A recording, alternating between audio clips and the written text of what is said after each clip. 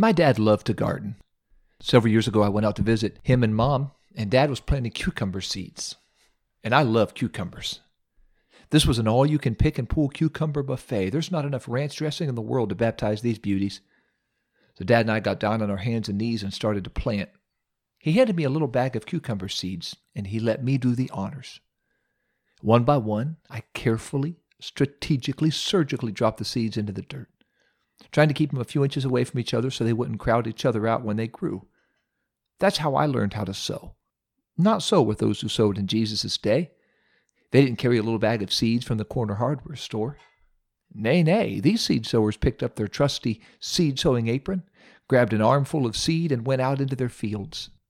They reached their hand into the trusty apron, pulled out the seeds, and broadcast them onto the field. While some of the seeds were in the air, the wind picked them up and carried them this way and that way until by the end of the day, some of the seeds fell along the footpaths. Other seeds fell on stony ground. Some seeds fell on thorny ground. And thankfully, others, like hopefully the cucumber seeds, fell on good ground.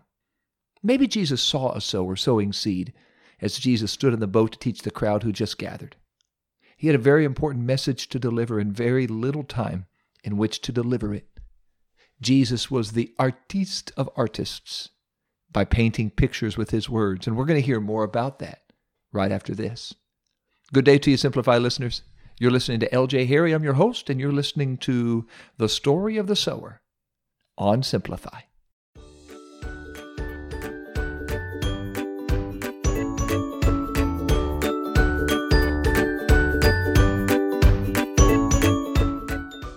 The most prominent picture on the canvas is the one we know about the least.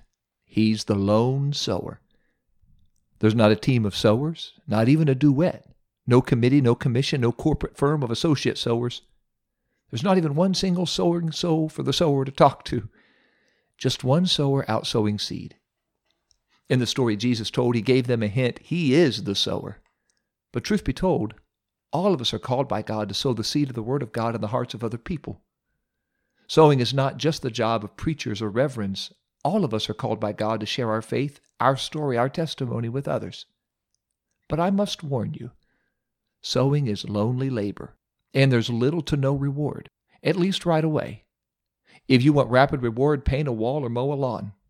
But if you are willing to wait patiently to see reward in eternity, go ahead and sow. Ask any farmer anywhere if you want to harvest in the fall. Somebody's got to sow seed in the spring. And Jesus spoke about the seed. He said the seed is the Word of God, and there is nothing wrong with the seed. The Word of God is as powerful, as inspired now as it's ever been. And we sow seed by sharing our story of what God has done for us and how His Word and how His Spirit have changed our lives. We don't just sow seed at church property. We sow seed around the cafeteria table or over the phone or on social media or as we ride around with family or friends in the car looking for frozen custard, and we share the goodness of God with them. We are sowing seed. Now, I know what some of you are thinking. You're thinking, that guy eats ranch dressing on cucumbers? Of course I do. Who doesn't? Now, don't answer that. But some of you are thinking, okay, so wait, if we're sowing seed and there's nothing wrong with the seed, why don't we see an automatic harvest all the time? And that is an excellent question. And the answer to your excellent question is found in the only variable in the parable, the soil. Jesus taught not all ground is good ground.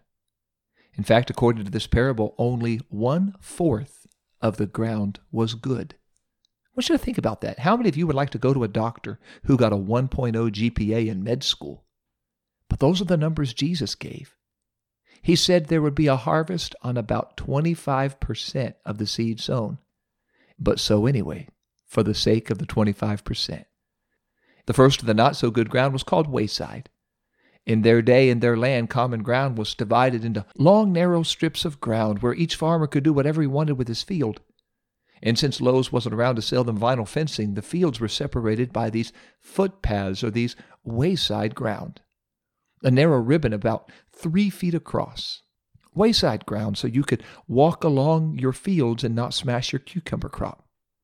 And as the sower sowed seed, some of it fell on this wayside ground. The wind picked it up and just dropped it right there on those footpaths. And as soon as it fell, the birds swooped down and scooped it up.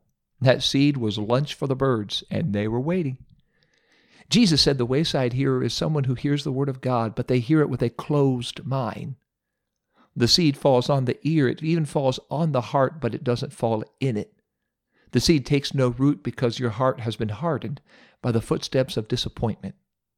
Maybe God didn't answer your prayer when you thought He should, and now your heart is hardened. Maybe you've been waiting for a promise God made you and you're disappointed and your heart is hardened. Or maybe God did or allowed something to happen and your heart is hardened. The only way to soften wayside ground is to repent and allow God to forgive you, or pray and allow God to heal you so the seed of His precious word can grow in your heart again. The next soil was stony ground. This is someone who hears the word of God with an emotional mind. The seed falls on the heart, even falls in the heart, but it doesn't get very deep. No sower would intentionally waste good seed on stony ground, but most of the time, in the soil and in our hearts, the stones lie below the surface. You just don't see them. On stony ground, the harvest rule is quickly come, quickly go.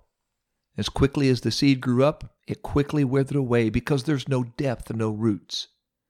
One man said, "It's not easy to be a Christian, but it's a cinch to start." I love it when people hear the gospel and they respond right away. They come to an altar and repent of their sins. They get baptized in the name of Jesus Christ in water. The very first service they're there, and they receive the gift of the Holy Spirit as they come out of the water. I love those times. But Jesus warned us to be careful because He's not just interested in the seed being sown. He's interested in the seed finding good ground so it can grow. The only way to remedy stony ground is to allow conviction to come along and dig out the stones and then dig down roots so nothing, not disappointment, not offense, not bitterness, not even persecution, can uproot you. The third ground is thorny ground. This is somebody who hears the word of God with a wandering mind. Seed falls on the heart, falls in the heart, but it doesn't come back because it's choked out by everything else. And these aren't garden variety thorns. These thorns are the cares and even pleasures of life. And they're not necessarily bad, but if they choke out our walk with God, our devotion with God, our time to spend with Him, then they become thorns. If you've ever said, "Well, I'm just too busy to pray," you would be surprised how much time you actually have if you journaled the time you spend online, on social media, watching TV, reading, doing Sudoku puzzles. God, forgive me for all the time I spend trying to solve Sudoku puzzles. We may just have to clear our schedule a little to make sure our walk with God is priority, and we have plenty of time to spend with God so He can speak to us through prayer and through His precious word. I know that's kind of a downer, isn't it? 3 out of the 4 are bad ground. Wow. Well, thankfully there's good news because there is good ground. This is someone who hears the word of God. They receive it. The seed falls on the heart, falls in the heart, digs down roots, and grows up fruit. Some 30-fold, some 60-fold, some even 100-fold. Could you imagine 100 cucumbers from one cucumber seed? Whew, that would be heaven. The fourth soil is not like the first 3. These are the hearers who hear the word of God. They receive the word of God. They obey the word of God now and for the rest of their lives.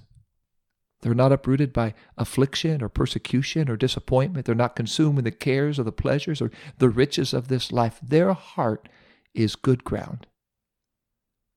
But it is interesting, isn't it? Righteousness is the underdog yet again. Only one soil out of 4 is good. Righteousness was the underdog in Noah's day. 8 people were saved while as many as 1 million perished, and all they had to do was get on the boat. Righteousness was the underdog in Elijah's day. On the top of Mount Carmel, Elijah challenged 850 prophets and their gods to a duel. By the end of the day, God and Elijah won. Righteousness was an underdog in Jesus' day. Most of the crowd on that dark Friday wanted Jesus dead, but sadly, most don't always mean right. God isn't swayed by or tempted by having to be the favorite or be in the majority. In this parable, even though only 1 out of 4 soils will give a return into the kingdom of God, thankfully, God keeps on sowing, and He expects us to do the same. We're still near the beginning of this new year to start some new habits. God is calling us to examine our hearts to see if there are any areas of wayside, stony, thorny ground. And if so, let's pray and ask God to do whatever He needs to do and ask Him to give us grace to do whatever we need to do to make sure our whole heart is good ground, so His precious word can be sown in our heart, dig down deep roots in our heart, and bear forth fruit from our heart to glorify Him and make disciples. Lord Jesus, thank you so much for what you wrote in your word, how you gave us direction and instruction from your word. I do ask you today to help us examine our own hearts. If there's anything in me, anything in any of us that should not be there, please forgive us. If my heart has been wayside ground, if your word can't even fall into my heart, please forgive me. If it's been stony and there are things in my life, disappointment in my life or persecution or anything that has caused the word of God to not be able to bear fruit, please forgive me. If there's cares, if I've crowded out my devotion, my walk with you because of a busy schedule, please forgive me. I want my heart to be good ground. I want your word to do what it is designed to do. I pray for all those listening, you would help us today, Jesus, to examine our hearts and allow you to do whatever you want to do so your word can indeed be sown in our heart and bring forth fruit to bless you, glorify you, and make disciples. I pray this today in the name of Jesus. Amen. Thanks so much, Simplify listeners. Be sure to click subscribe so you don't miss any episodes. Also share so you can share episodes with others and bless them and help them. This might even be a way, a little bit of sowing into somebody else's life. So be sure to share this with others. A couple great resources for you to draw closer to God in your walk with Him. There's a simplified devotional, which is available at pentecostalpublishing.com and Amazon. And there is a book called 10 Words, which I wrote about the 10 Commandments that helps to understand what it meant for them, what it means for us. Those are also available on pentecostalpublishing.com and Amazon. And 10 Words is available on Audible, so you can listen rather than read if you prefer to do so. Or if you live in this Knox County, Mount Vernon, Ohio area, you can visit our charming bookstore at the corner of South Main and West Ohio. It is called Paragraphs, and Paragraphs carries Simplify and 10 Words. I want to thank God for His grace and for you loyal listeners who have been listening to Simplify and sharing Simplify with others. When we first started the podcast, we hit 100 episodes and 50,000 downloads right at the same time. But thanks to you, our downloads are very much up. Rather than having to wait for 200 episodes, it looks like we're going to hit 100,000 downloads at 175. Going to put us 25 episodes ahead of our pace. So thank you so much for listening.